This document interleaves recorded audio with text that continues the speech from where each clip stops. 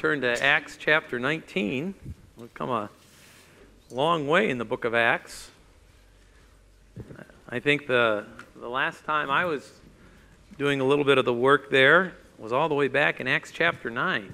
So I hope everything that's been said since then is good and is true and right. I'm sure it is. I know pastors here handle the word.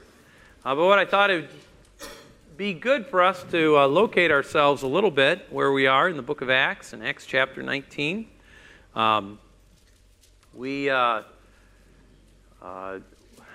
in really a sort of the last leg of the book of Acts. There are some commentators who organize the book of Acts in panels. Have you ever seen like a privacy panel? And they kind of accordion out, and there's like multiple different panels. And it would appear that the book of Acts, more so than organizing itself around the missionary journeys or even its characters, Peter and Paul, it seems to really organize itself around these reports that we get on the local church. And there happens to be 7 of them. And if you look in Acts chapter 19, verse number 20, we're going to be handling verses 21 to 41. But in verse 20, we have one of those reports. So the word of the Lord was growing mightily and prevailing. That's the 6th of 7 reports.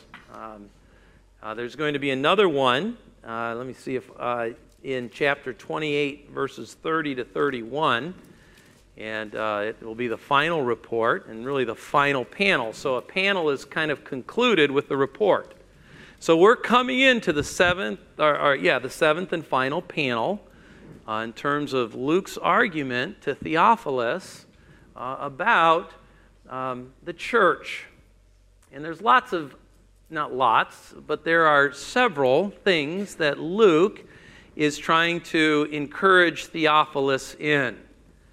And the balance of this panel, this last panel, chapters 19, verse 21 through the end of the book of Acts, is dealing with an important aspect of what Paul was trying to convince Theophilus of.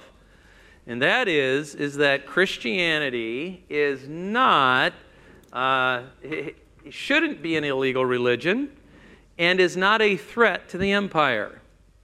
Okay? So we would say that this whole last panel, if you're familiar with the word, it's apologetic.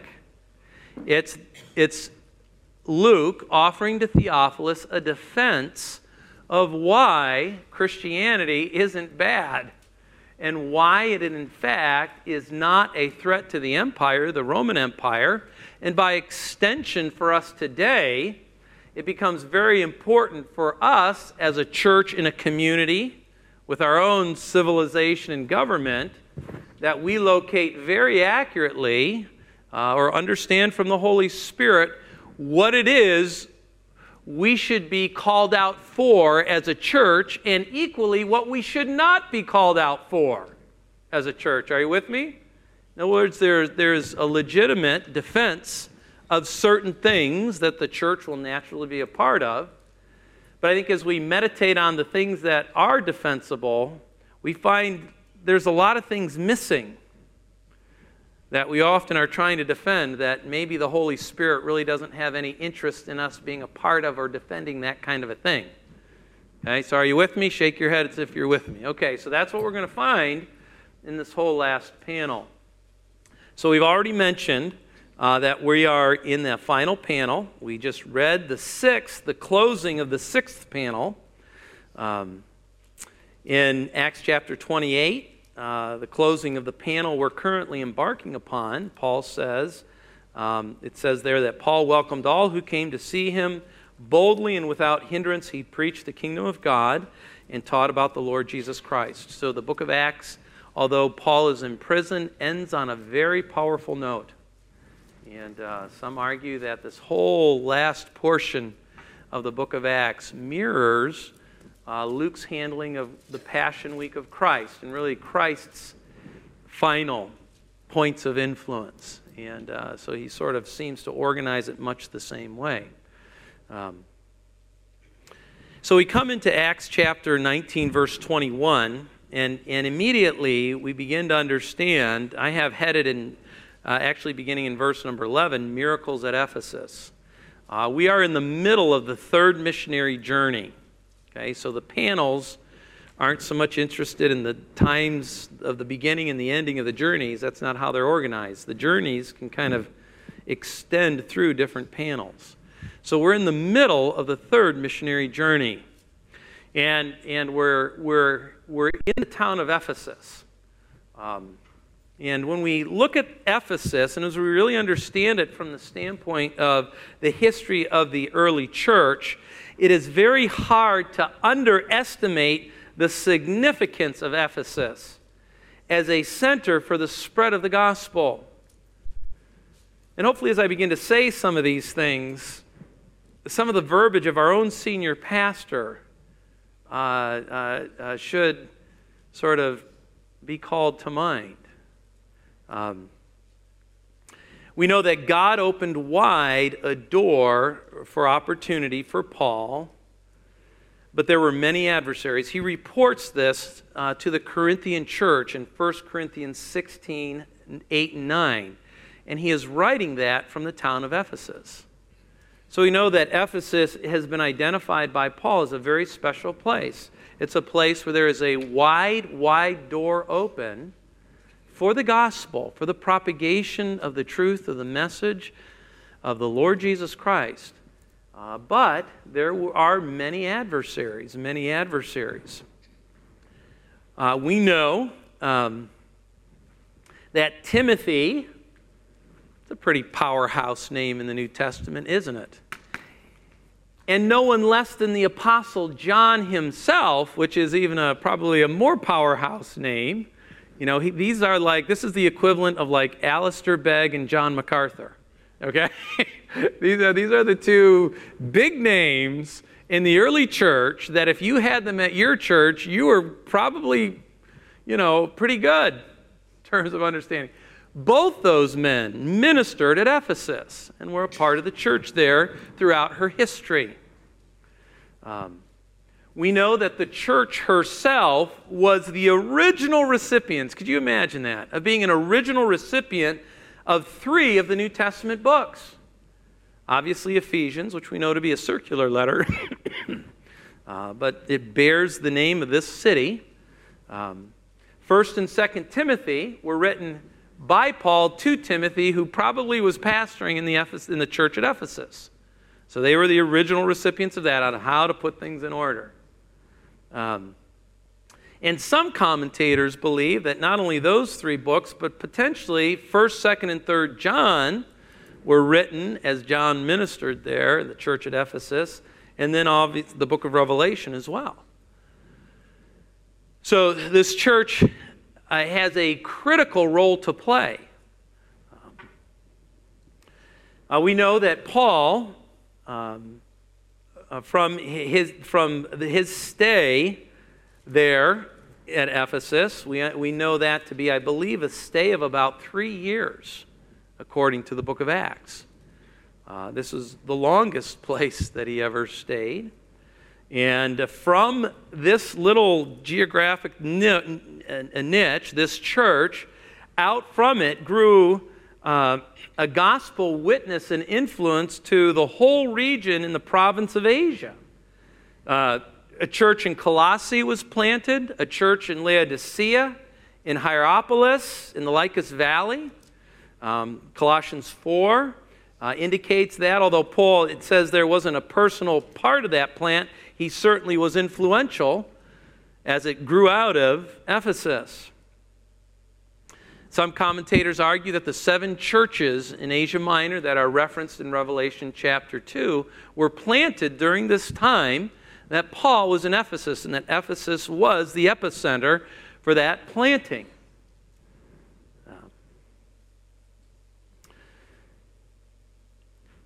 We've already alluded to the idea of Paul's interaction with Corinth. Well, from Ephesus, Paul, we're told in 1 Corinthians 5:9, writes a letter that Paul calls his former letter. Then sometimes later he writes 1 Corinthians from Ephesus. We know that Timothy traveled from Corinth to Ephesus and evidently went back to Corinth, returned later to Ephesus. So we have this Timothy interaction, Paul going back and forth, highly influential, highly significant. And then we know that from following Timothy's visit to Corinth, Paul evidently made a so-called very painful visit to Corinth himself, according to 2 Corinthians. And then later returned to Ephesus. And then later on we're told that he wrote a severe letter to Corinth from Ephesus. So we have what is going on here at Ephesus is profound. The church is under the auspices of the hero of the story in the book of Acts. And who is the hero in the story of the book of Acts? It's the Holy Spirit. The Holy Spirit is the hero. The book of Acts tells the story of the unstoppable spread of the gospel from Jerusalem to Rome under or propelled by the heroic acts of the Holy Spirit.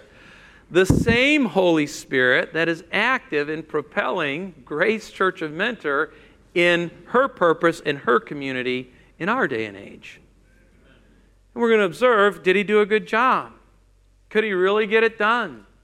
What are his interests? What are his values?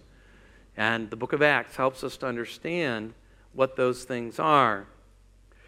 The passage of interest tonight, verses 21 through 41, is primarily an apologetic one for Luke. Christianity was declared an illegal religion. It was believed that it was a threat to the Roman Empire. This passage and the balance of the book, we've already mentioned this, of Acts, the balance of the book of Acts, argues otherwise. Christianity was no threat to the empire. Rather, it was the friend of the empire. Luke argues that the Holy Spirit has no interest in usurping empires, only in heroically transforming lives of sinners into saints. This is his interest. And we're going to see all kinds of people testifying to that reality tonight. And as we see that, it's very important that we as a church in a community under a civil government begin to understand what the values of the Holy Spirit are for the church and the community in which she's found. What she needs to be known for, and certainly as a result, what she ought not to be known for within her community, okay? So that's what we're going for here tonight. So let's observe tonight, in fact, that how the Spirit does this. First of all, we see in verses 21 to 22 that the Holy Spirit heroically guides Paul's purpose. So I want us to think about the idea of purpose. He says this, now after these things were finished, okay, as we walk now into the seventh and final panel, this apologetic objective, right at the outset, we see Paul under the influence of the Holy Spirit in relationship to what his purpose ought to be. Now, I will grant as we read this, now after these things were finished, Paul purposed in the Spirit to go to Jerusalem after he had passed through Macedonia and Achaia, saying, after I've been there, here it is, I must also see Rome. And having sent into Macedonia two of those who ministered to him, Timothy and Erastus, he himself stayed in Asia for a while. I would grant to those of you that know your Greek that we could just as easily translate that Paul purposed in his own spirit, small s, to go to Jerusalem. And in fact, if you looked up a standard Greek lexicon, it would argue that this is simply an idiom with no supernatural implications. It can be translated small s or capital S, and it's translated both ways. So the question we want to ask is, how does our NASB translators translate this? Is it with a capital S or a little s? Okay, so the question is why? Well, if we were to read further in Acts chapter 20, verses 22 to 23, Paul, as he's executing this Spirit-induced purpose, says that he is bound by the Spirit, and there it's very clear, it's the Holy Spirit that he's talking of, to go to Jerusalem in that case. But again, Jerusalem is just a stop on his way to Rome. So the question of purpose, how does that work out for Grace Church of Mentor? Well, the Spirit working through Paul, how does it work out for Grace Church of Mentor? Well, I would argue that the Holy Spirit still settles the question of purpose for the true church today. The Spirit's means is no longer direct revelation. In other words, we're not apostles. We don't have sort of this ongoing dialogue with the Holy Spirit. We don't have that. Frankly, I'm very thankful that we don't have that. But what we do have is we have the completed canon of the Word of God. We have something that the author of Hebrews, I believe, tells us is even better than Jesus himself as a revelational vehicle. We have the Bible. We have the canon of the New Testament. We have a more sure word of prophecy. And the reality of Jesus is he's corporeal and he's local. But the Bible can be disseminated and can be in the laps of everybody. It has the inspired authors. So the Word of God, authored by the Holy Spirit of God, is what should be determinative for the purpose of Grace Church of Mentor. Now, we talk about that corporately, right? We have a mission statement, don't we? And I remember Pastor Tim and I, when I was just a little fledgling, we spent a long time, he and I together, trying to craft what we knew was in Bob Potter's heart and the elders' hearts. And I remember Dave, I don't know if he remembers this, but we worked on this mission statement. And our guiding light, our guiding beacon was the Word of God. Nobody was sitting there trying to hear the Spirit audibly. You know? If anybody ever claimed to hear that, it would be interesting to know what he sounded like. I always joke about that. I mean, does he sound like Morgan Freeman? I mean, man, that's who I would think he would sound like. Or, you know? He doesn't speak audibly today. He's given us his word. So it became very important for we as elders to, number one, make sure we're walking in the Spirit. We're having our devotions. We're praying. We're learners, lovers, and worshipers. We're filled with the Spirit. We're trying to demonstrate the love, joy, peace, long-suffering, gentleness, meekness, faith, temperance. We're disciplining ourselves unto godliness. And we're serious. And so as we sit down and put our feet under the table and as we're deciding, God, what is your purpose for Grace Church of Mentor today? We are, in fact, looking and listening to the Spirit as he teaches us corporately through the Word of God. So as we think about an apologetic, as we think about what is defensible, one thing that ought to be defensible for Grace Church of Mentor is the fact that we are men and women of the book. We are wholly and solely dependent on the Word of God. This is what we want to be crucified for. This is what we want to be persecuted for. Simply because we believe the truth claims of the Word of God. And we seek to live them out. The Holy Spirit is determinative of our purpose, not our own flesh. Obviously, that's a progressive reality, right? My flesh is still pretty determinative at times, but it has to be corrected by the Holy Spirit through the Word of God. That's me individually. Each one of us are members of this church. We're doing that individually and then corporately. We're looking to the Word of God. So the Holy Spirit heroically guides Paul's purpose. The Holy Spirit wants to heroically guide your purpose for life. That's what he wants you to do. I saw that Harry's, or not just Harry, but the idea that there's a financial Bible study meeting tonight, I think, or was at least in here. Anyway, there's one coming up. I don't see Harry going like this or anything. But the idea is that God's Word has a lot to say about how we are to manage the area of our life in terms of stewardship in relationship to our wealth and resources, Time, talents, money. This might specifically be in relationship to our finances. The Holy Spirit wants to heroically teach you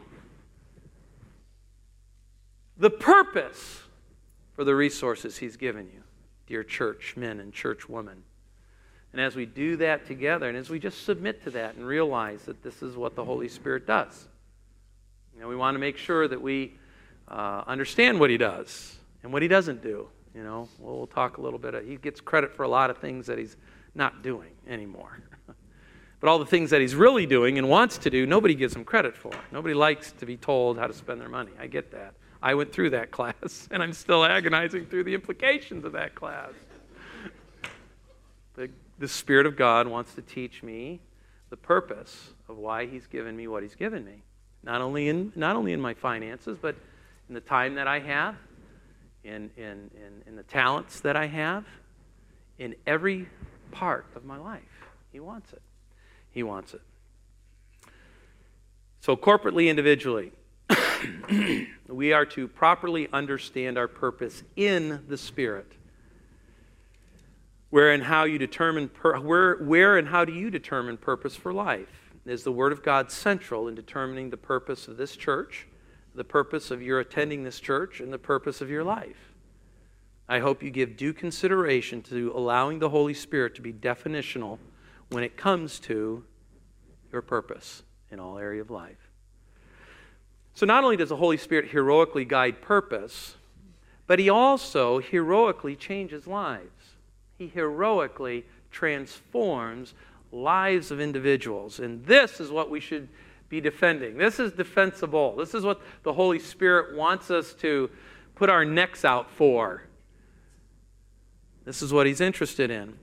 Verse 23, about that time there occurred no small disturbance concerning the way. It's very interesting. This idea of the way is a metaphor for the early church. This metaphor was used in Jerusalem earlier in the book of Acts, and guess where it's being used now? Again, identifying the significant nature of Ephesus. It's being transferred to Ephesus, the Gentiles. It is here now that the way is prospering. The way, for a man named Demetrius, a silversmith who made silver shrines to Artemis, was bringing no little business to the craftsmen. These he gathered together with the workmen. So he kind of gathers the, what do you call that? Dave, what are you a part of again in our community? Thank you. He gathers the Chamber of Commerce together. This is essentially what Demetrius is doing. We haven't gone public yet. He's just kind of gathered the cronies here, the men who are interested, his Chamber of Commerce, and he has a little chit-chat with them. These he gathered together with workmen of similar trades and said, "Men, you know that our prosperity depends upon this business. You see and hear that not only in Ephesus, but in almost all of Asia," that's pretty powerful, "this Paul has persuaded and turned away a considerable number of people, saying that gods made with hands are no gods at all. Not only is there danger that this trade of ours fall into disrepute, but also that the temple of the great goddess Artemis be regarded as worthless." This temple that historians that were alive at the time ranked it among one of the 7 wonders of the world. And if that wasn't enough, it was ranked as the number 1 wonder of the 7 wonders of the world. And this is a huge reality. It's a building probably the size of Grand Central Station in New York City. It was opulent beyond description. And everybody who visited proclaimed that this was by far and away the number 1 wonder of the ancient world. And it was the influence of that temple, that the gospel, with a simple message. What was the simple message? that gods that are made with human hands are no gods at all. Robert, can you say that? I think you could, right? I mean, it doesn't take any great seminary scholar to go into a community and you're a scholar, Robert. I don't mean you're not a scholar. I'm just saying that's pretty simple. That's something that all of us can sort of expose.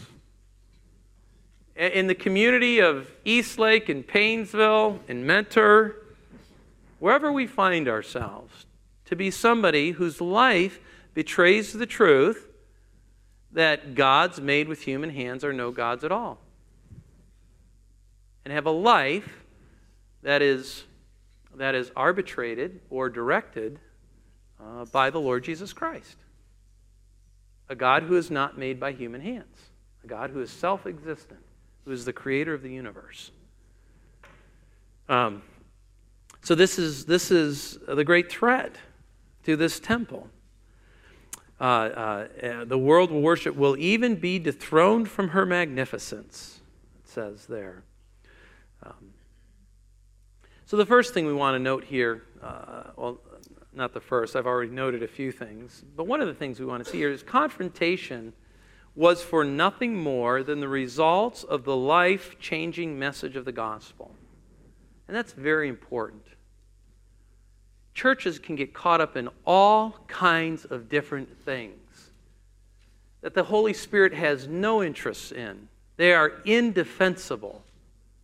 They are things that the Holy Spirit just doesn't really think it's worth getting all worked up about. But there is one thing that the Holy Spirit's very interested in us making a defense about, and that is this truth. The God of the Bible is the only true and living God. He is self-existence. He is not made with the hands of men. And it is a fearful thing to fall into the hands of this kind of a living God, who does not operate based on your whims and your ideas and what you think ought to be. He is infinite, eternal, self-referencing. He doesn't stop and ask your opinion. He pursues His interests, His holiness. And it is a fearful thing to fall into the hands of that guy. See, the greatest threat that our community has, and the greatest threat that you have, is falling into the hands of God, who's living all on His own, with no reference outside of Himself. That is your threat. That's my greatest threat. That's threatening. So I better figure out what God wants, right? And what He desires. You know. But this is all that the Holy Spirit exposes through Luke that was worth defending. You go back to verse 11. We see this crazy things going on with the... God was performing extraordinary miracles by the hands of Paul. There's extraordinary work, so that handkerchiefs and aprons were even carried from his body and the sick. And then you have these sons of Sceva, these Jewish exorcists, trying to cast out demons. And the demons themselves say, Jesus we know and Paul we know, but who are you? And they give these guys they beat them up. I mean, that's powerful. And then you see there in verse number 17, this became known to all. And fear fell on them all, and the name of the Lord Jesus was being magnified. And then look what happens.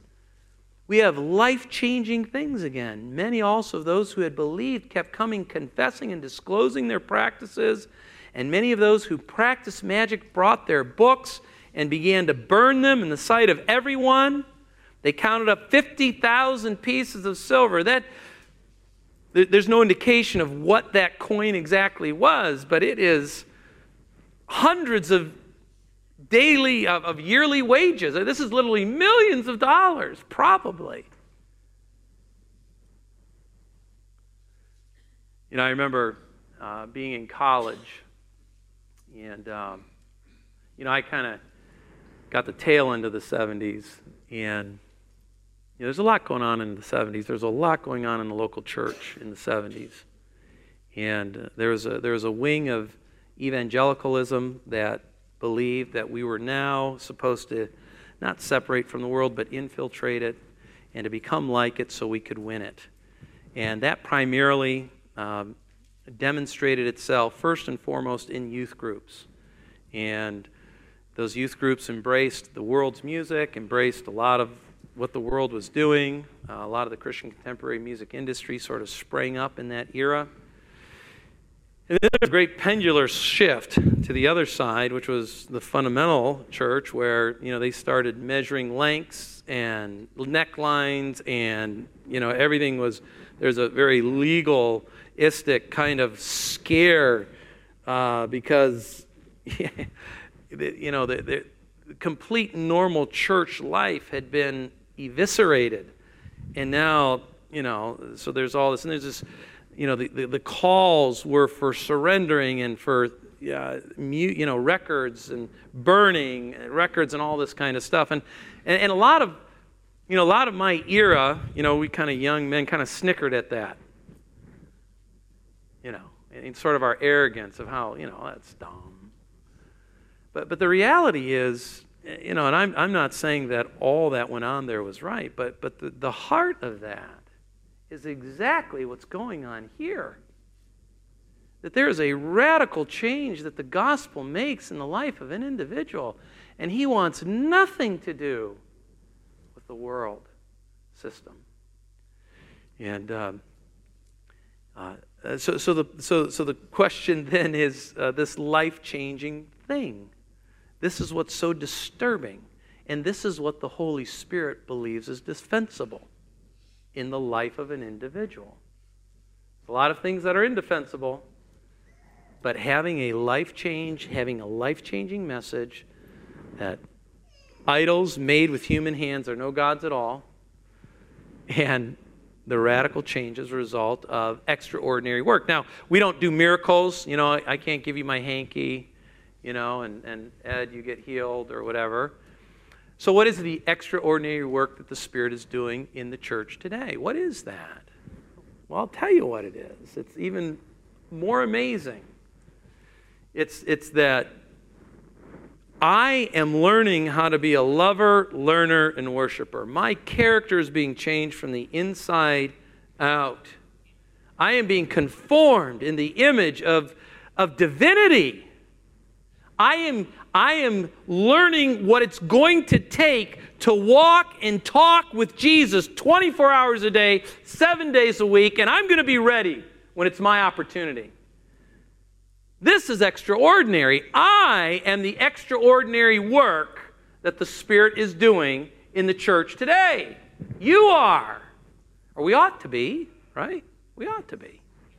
And this is extraordinary. This is what's demonstratable. This is defensible. This is what's interesting. What's of interest to the Holy Spirit. So can you identify the extraordinary work of the Holy Spirit at Grace Church of Mentor? Have you seen that? Are you a part of that? Are you yourself an example of that extraordinary work? Is the Holy Spirit heroically present in your life, changing you, changing you, changing you? Right? Just like we say in Kids for Truth. I know I need to change. That's the simple conviction of the church. I know I need to change. And God's Word changes me. That's the irreducible minimum. That's what's defensible in the church. It's a group of people who know they've got to change. And they have the power to do that in the Word of God. We are not happy and content with where we are. We want to grow. We want to grow. We know we have a lot of that to do. What is your great commission in your community? Is the only reason people have to confront you is because of the simple message of the gospel you give? And I hope so. We want to make sure that we only have one commission in our community, primarily, that we're truly known for. And that's our love for the Lord Jesus Christ and the fact that He can change your life just like He's changing mine. And oh, by the way, gods made with human hands are no gods at all. You can throw that in there too. All right? So that's what you want to be known for. You don't want to be known for blowing up about this or being passionate about that or having all the details about this. I mean, those things may have their place, but that's not what we ought to be. We want to join the Holy Spirit's interests in seeking the heroic change of lives, ourselves and others. So the Holy Spirit heroically guides the purpose of the church, changes life. Thirdly, the Holy Spirit heroically utilizes a variety of resources. And I love this. 28. Whether you're a traveling companion, a friend, part of the church, the Holy Spirit's going to use you. It's going to be painful at times. When they heard this, they were filled with rage. This is Demetrius' group. They began crying out, saying, "Great is Artemis of the Ephesians." The city was filled with confusion, and they rushed with one accord to a theater. Historically, this theater holds 25,000 people. So now it's all going public. It's not just the commerce group. It's now public. And so who gets dragged along? Gaius and Aristarchus, Paul's traveling companions. The Spirit of God heroically uses them, or they're a part of this. We see, and when Paul wanted to go into the assembly, the disciples would not let him. God used not only Gaius and Aristarchus to sort of take the burden and the brunt of the anger of the mob, rather than Paul, but the disciples stood in Paul's way. They literally would not let him go. Now, there's other passages of Scriptures where Paul goes, regardless. But here he does not. So the disciples are used of God in their wisdom. And then there's these Asiarchs. These are unsaved rulers, probably ceremonial rulers, in the city of Ephesus, who happen to be the friends of some of these people and Paul as well. And they say, "Look, Paul, don't go. You're a knucklehead if you go out there. It's crazy." You know, Pastor Tim is always encouraging us to have friends in the community. Right? And here we have a very simple example of that. These were influential men, probably unsaved, who were the friends of Paul and some of these people. And they were interested in the well-being. And this is really to Luke's apologetic point. I mean, if the Asiarchs say that Paul and the Christians are okay, then certainly the empire must think, or should think, that Christianity and Paul is okay. They're no threat. This is part of that apologetic undercurrent that Luke's making to Theophilus. We're not threatening. All we're interested in is seeing people changed. And changed people are of a great value to the empire. They will be, trust me. And so we have that here. So God uses all kinds. Traveling companions, disciples, Asiarchs. And Alexander, this other gentleman who's an unsaved man, he didn't get a time to speak. He was an unsaved. He was shouted down. He was not allowed to speak. The Holy Spirit heroically does this. Alexander was probably going to give up and give a defense for the Jews. That, hey, this isn't the Jews. This is those wicked people of the way. They're the bad people. But the Holy Spirit didn't even let him talk. Some believe later on when Paul, or maybe it's John, somewhere in the New Testament, somebody warns against Alexander, I think the coppersmith or something like that it may be one and the same people here. Well, we're not sure about that. But the beautiful thing is the Holy Spirit heroically says, "No, thank you very much. We have enough trouble as it is. So you're just going to get shouted down and you're not going to get to talk." And so that's a beautiful thing. God can, the Holy Spirit will propel those who, even though it's difficult and it's hurtful, these men were hurt, but this is a fertile field for the Holy Spirit to work. So what role does the Spirit of God have for you to play? Are you willing to take up your cross daily and to bear it, that cost? I don't think Gaius and Aristarchus got up thinking that they were going to be dragged around by a mob. I don't think the disciples felt like on any given day they were going to have to do what they had to do with Paul. But we never have record of them bemoaning it. We never have record of them denying it in their life. In fact, Paul commends these men because they were willing to take it for the cause of Christ. We are all gifted. The Spirit of God has gifted each and every one of us. We have a role to take in this church. We have a message to share with our community. Are you willing to take it? The Holy Spirit works through men and women who take it and walk and run with it. It's a fertile field here. And again, the whole issue is about these changed people. They're problematic. They're not buying our little trinkets anymore. All of these people who are coming to the temple, they no longer come into the souvenir shop and want to buy a little statue of Diana. And we're losing it. So they stir it all up. The Holy Spirit commends that because it's stirred up for the right reason. And it's very instructive what they say. These people just are so changed that they're not buying our stuff anymore. It's not that Paul... we'll see it here in a minute. Number 4, then the Holy Spirit heroically employed the civil government. This is verse 35 to 41. Verse 35, we have then this mayor probably speaking up. He's called a town clerk. I think the idea of he's a scribe, if you will. I think the Greek word is grammatus. He quiets the crowd. The town clerk says, "Men of Ephesus, what man is there after all who does not know that the city of Ephesus of the Ephesians is guardian of the temple of the great Artemis and of the image which fell down from heaven, probably a meteorite? So since these are undeniable facts, you ought to keep calm." I always think of those cups. Keep calm and whatever. Row on, or I just have that in my mind. We could use a t-shirt. Keep calm and do nothing rash. And do nothing rash, for you have brought these men here who are what? They're not robbers of temples, nor are they what? Now that's instructive. It wasn't the goal of the early church to run around and blaspheme everything that everybody in the community was doing that was anti-God. That's not what they did. They had really no interest. It's sort of like that, the counterfeit. Have you heard that illustration? I mean, it would be insane trying to know every little counterfeit trait that's out there. So what's the goal?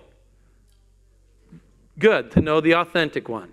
And that's what the church does. We don't worry about all the trying to figure it all out there. We just know the authentic one. We could say, look, Jesus has been everything to me. My life is changed. And I can tell you that. And I can base it on the passages of the Bible that you need that too. So it's very instructive that they're not robbers of temples. These people aren't out to try to, let's all not shop at Target so that the gay people can really get crushed. I don't know, but to me that's a cultural equivalence here. I think they didn't live their lives to rob the temple.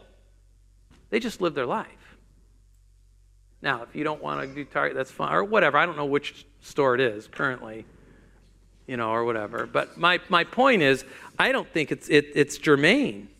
Nor do they blaspheme. This isn't. They're not known in their community for everything that we hold dear in this temple, this wonder of the world. They're not walking around blaspheming it all the time.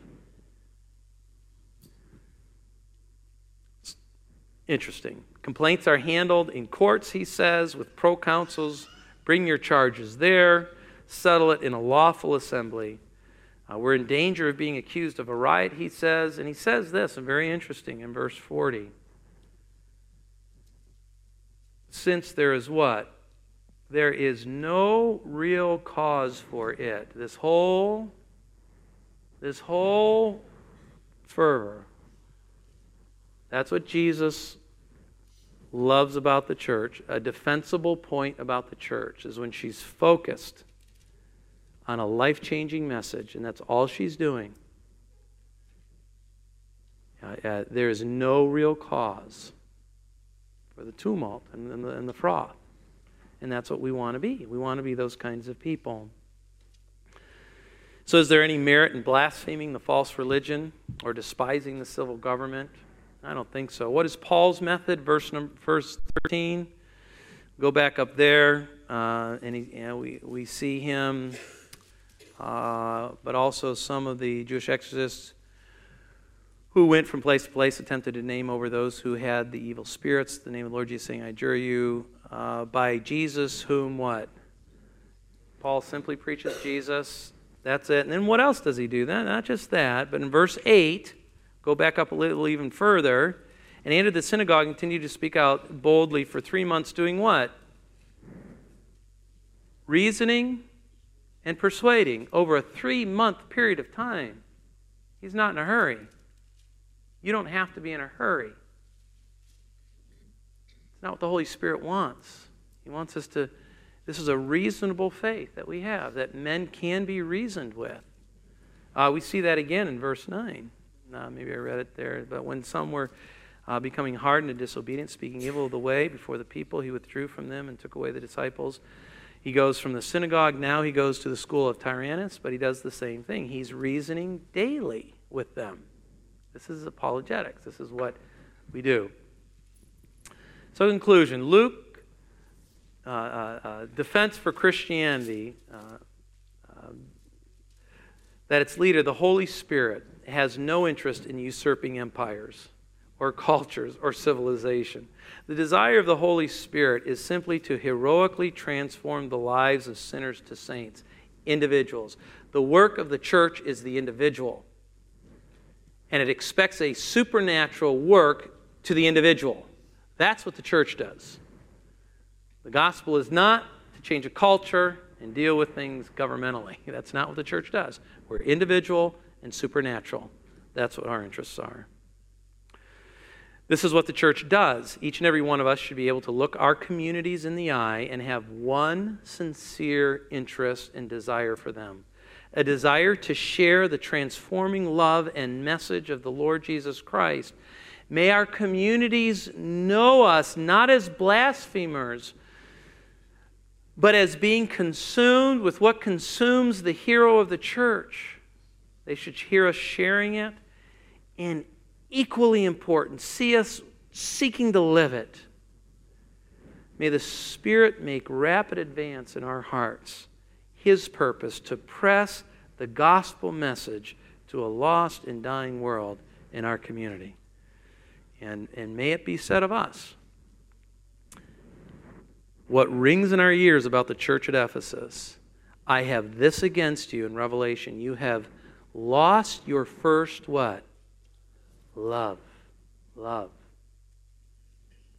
Evidently, a lot of other things began to overshadow this very simple interest of seeing lives changed, of this very simple message.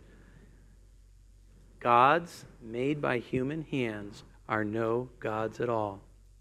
And when you get saved, you really get saved. Your life is changed. That's it. That's the first. And that's what made this geographic location so incredibly historically significant. That's what Pastor keeps telling us. He tells us, look, folks, we have Arch, and that's a wonderful thing. But unless this church, these people are making disciples in their communities, all of that is meaningless. And that's exactly the lesson of Ephesus.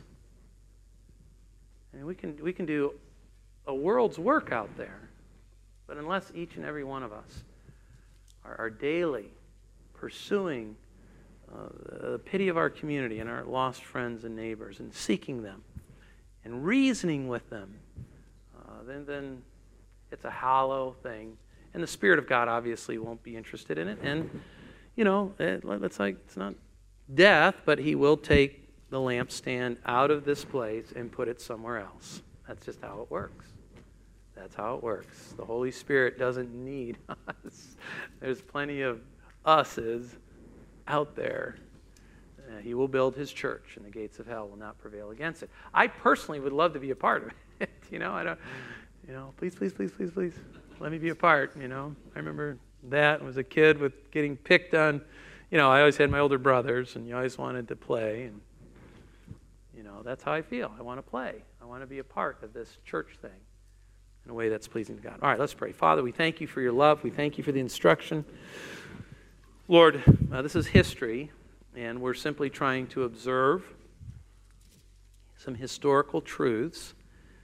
We see that Luke is interested in what is defensible, and he's going to teach us what the Holy Spirit wants us to be about the business of defending. And we see some very simple things, Lord, and we pray that you'd help us to orient our lives to being a Christian whose life is constantly being changed by the power of the Holy Spirit through the Word of God and our purposes. Everything we do, that we're about that glorious agony, as Pastor reminds us. And we pray that corporately together we'd be known in our communities, not as blasphemers or robbers of idols. That's not our interest, Lord. Our simple interests are for individuals. That's all we desire, individuals to become disciples of Jesus Christ. And you'll take care of all the other stuff. And I pray that we'd all find our spot and our way. And we thank you for it, Lord. We love you in Jesus' name. Amen.